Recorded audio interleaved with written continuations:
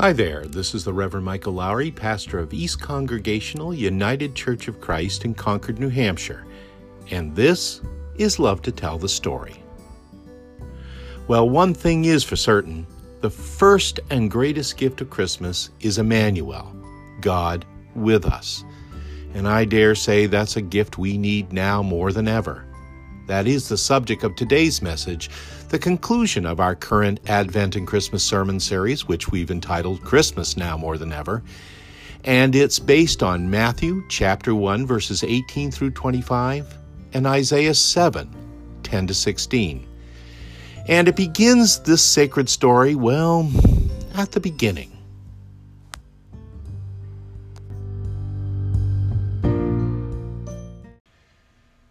Before the Magi followed that star rising in the east, before a motley group of shepherds heard the song of a heavenly host and ran into the city to see what happened, before a stable full of animals became the makeshift birthplace for a baby king, or before Bethlehem became the place where a ruler was to be born, even before a young girl is told by an angel of the Lord that she is to bear a child that is going to be called the Son of God.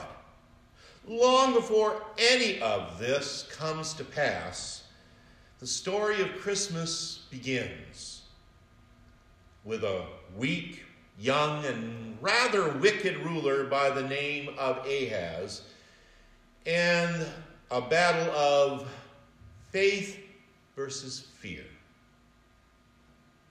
Now, what's interesting, one of many things that are interesting to me about this passage from the 7th chapter of Isaiah, and really the reason that we tend to return to it every Advent season, is that, as you heard, it does contain the prophecy of a young woman bearing a son who will be called Emmanuel.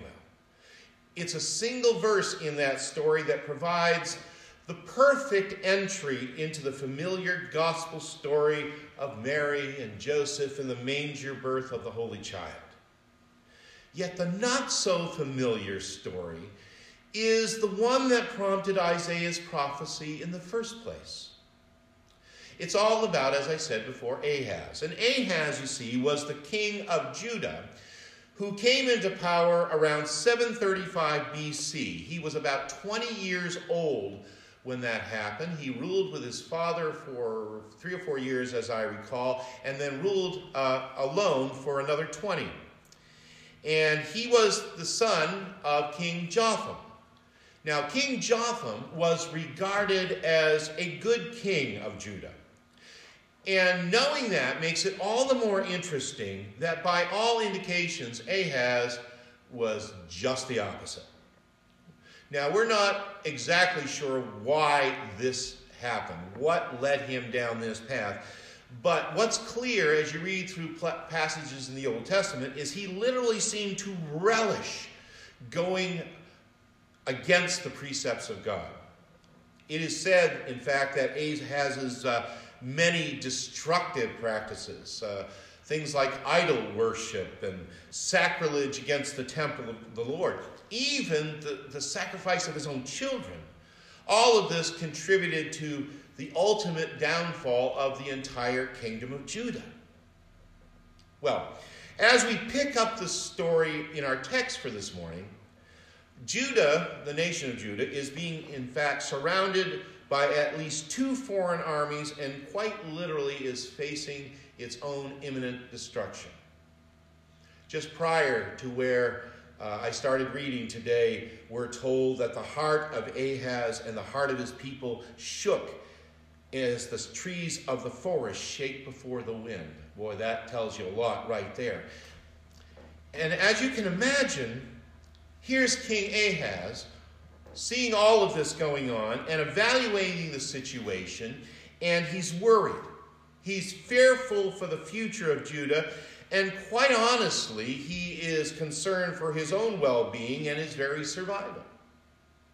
And yet, here's the thing that kind of sets up this whole story. All of his worry, all of his fear, it is happening despite the fact that Isaiah had come to him and brought to him God's assurance that his kingdom was going to prevail. But we are told then in Isaiah that Ahaz is so unconvinced of this assurance that God was going to help him and he was going to prevail, that God in turn actually invites and encourages Ahaz to ask for a sign as to the certainty of this promise. Ask for anything, the Lord says. Let it be as deep as Sheol or as high as heaven. Or as the Message translates it, be extravagant, Ahaz. Ask for the moon. Anything. Ask for anything at all if it will convince you, Ahaz, that God is with you. Well, it's at this point, and perhaps to his credit, Ahaz refuses to ask for the sign. Because he doesn't, this is what he says anyway, he doesn't want to put the Lord to the test. But to God's credit, God offers up this sign anyway. That sign that we know so well. A young woman who will bear a son, a child who will know how to refuse the evil and choose the good. A Messiah, the Lord. But even after this news, monumental news, Ahaz remains skeptical. And we're left in this passage with a clear sense that even with this incredible news of heaven and earth colliding, this king of Judah is far too wrapped up in his fear of what his enemies were planning to do to even notice what God at that very moment was setting forth, what he was going to do for Ahaz and the world in faithfulness and with love. I know, it's not exactly the kind of story you want to hear just before Christmas, is it? But I got to tell you something.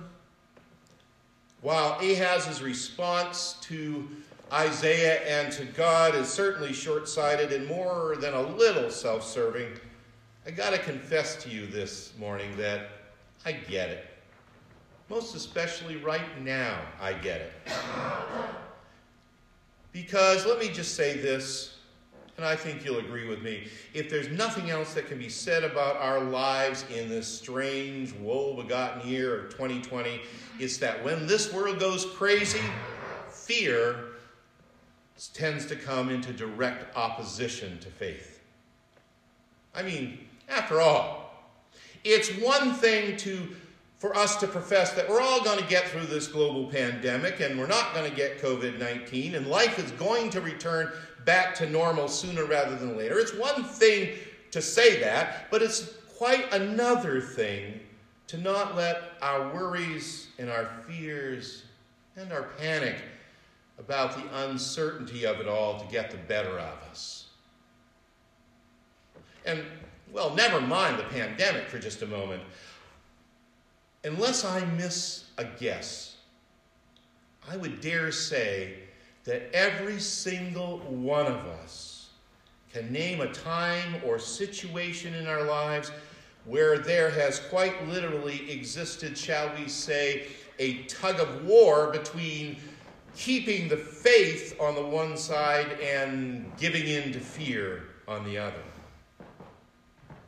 And you know what? The truth of the matter is that when your back is against the wall, when all the problems of your life just keeps piling on, when you don't think you have anything left, it's hard to accept the promise of relief or support coming anytime soon. So we look for other means to get us through. And we wonder about those as well.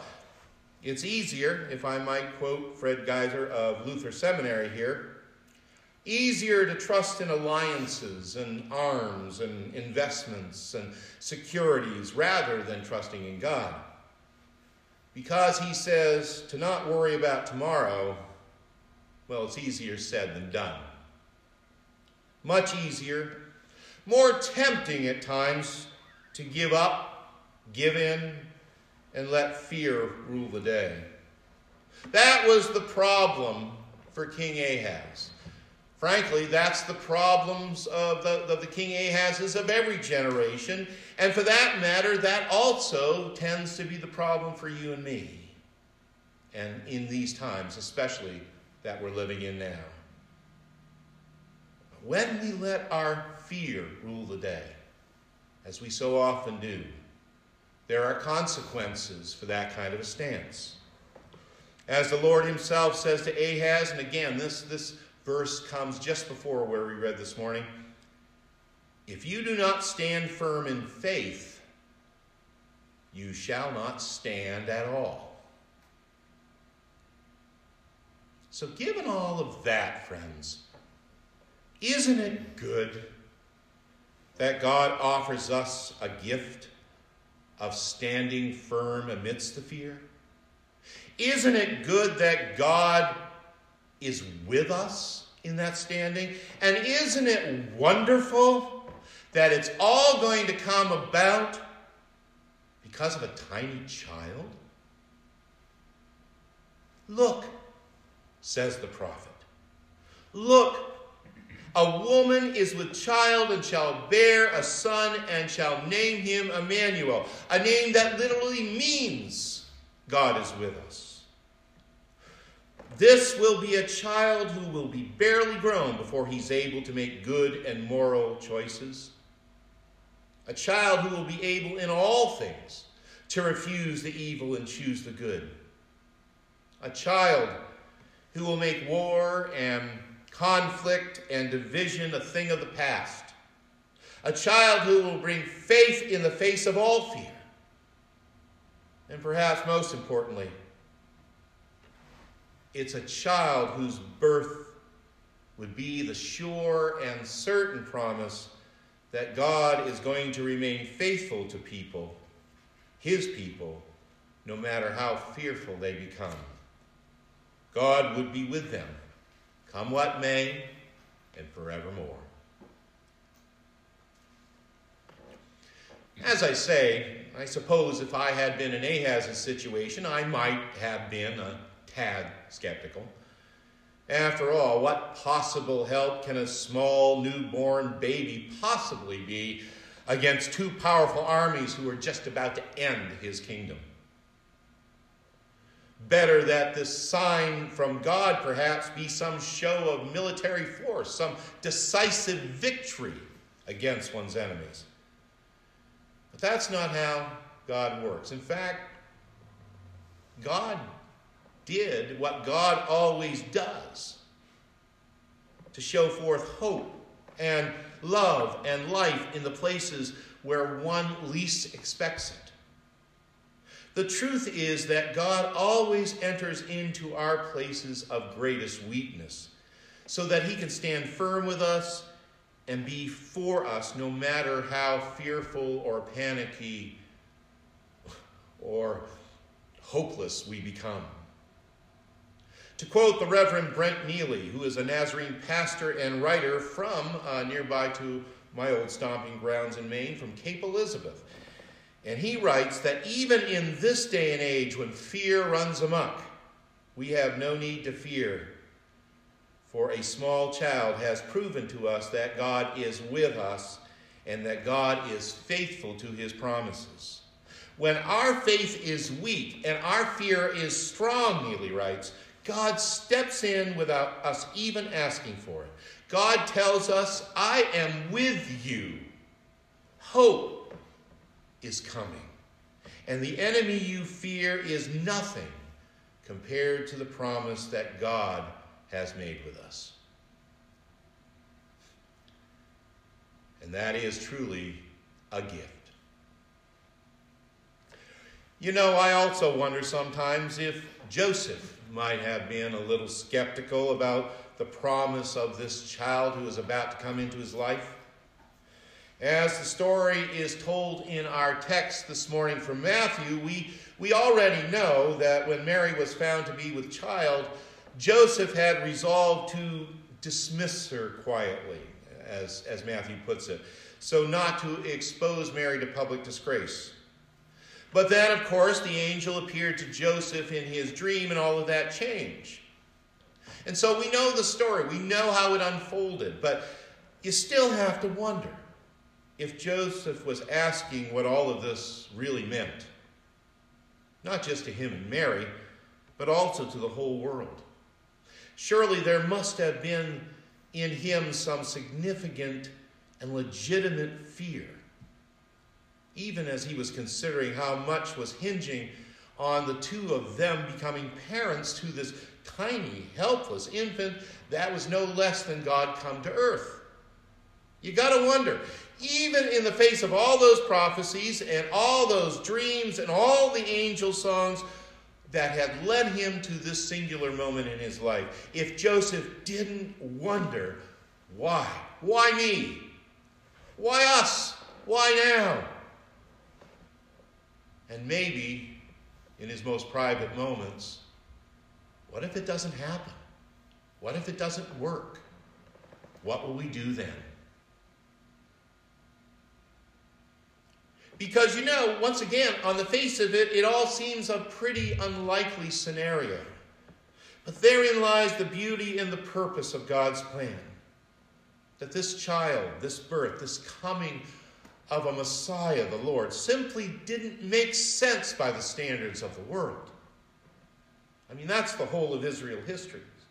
That all the prophecies foretold from days of old, that the sum total of human history should all hinge on a young girl saying, yes, she'll be the handmaiden of the Lord, on a husband who would not walk the other way, and on the chance that the two of them would find themselves in a dark, damp stable in Bethlehem, of all places, on one particular holy night that was divinely chosen from the foundation of the world. But that was the sign, wasn't it? That was the promise. That's what the Lord himself has given us. That which you and I would certainly deem a miracle of divine proportion, planned and laid out for centuries before it played out in all its glory. You see, that's the thing I think we need to remember, especially as we draw closer to Christmas and especially this year.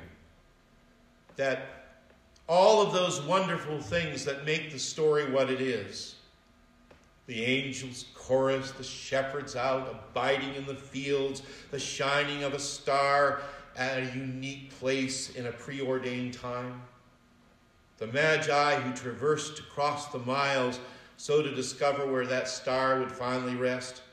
I mean, none of this, as random and as miraculous as it appears, none of it was happenstance. It was all part of God's plan and God's purpose. It was the miraculous workings of a miraculous God whose promise was and is and always shall be to be with us, come what may and forevermore. That is the true gift of Christmas, and that is what we need now more than ever. The Lord's own sign of a child that shows us again and again and again in every time and in every circumstance that God is still and ever and always watching over the fearful and fretful people of God's choice. And most especially in these strange and uncertain days, that this amazing, holy child continues to be a sign unto us and an unending reminder that God is with us still,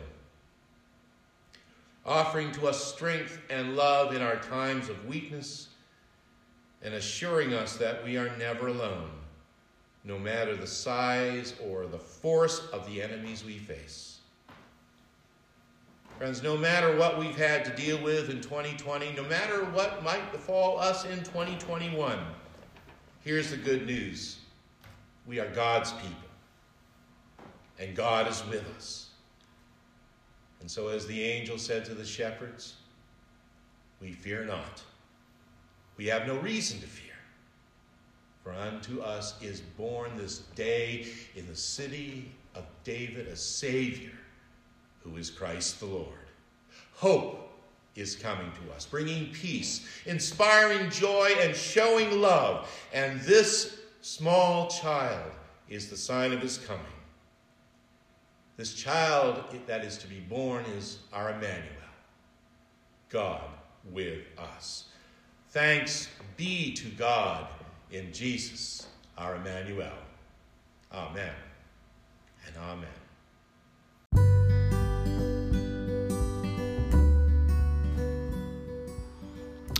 And that's the message entitled God with Us.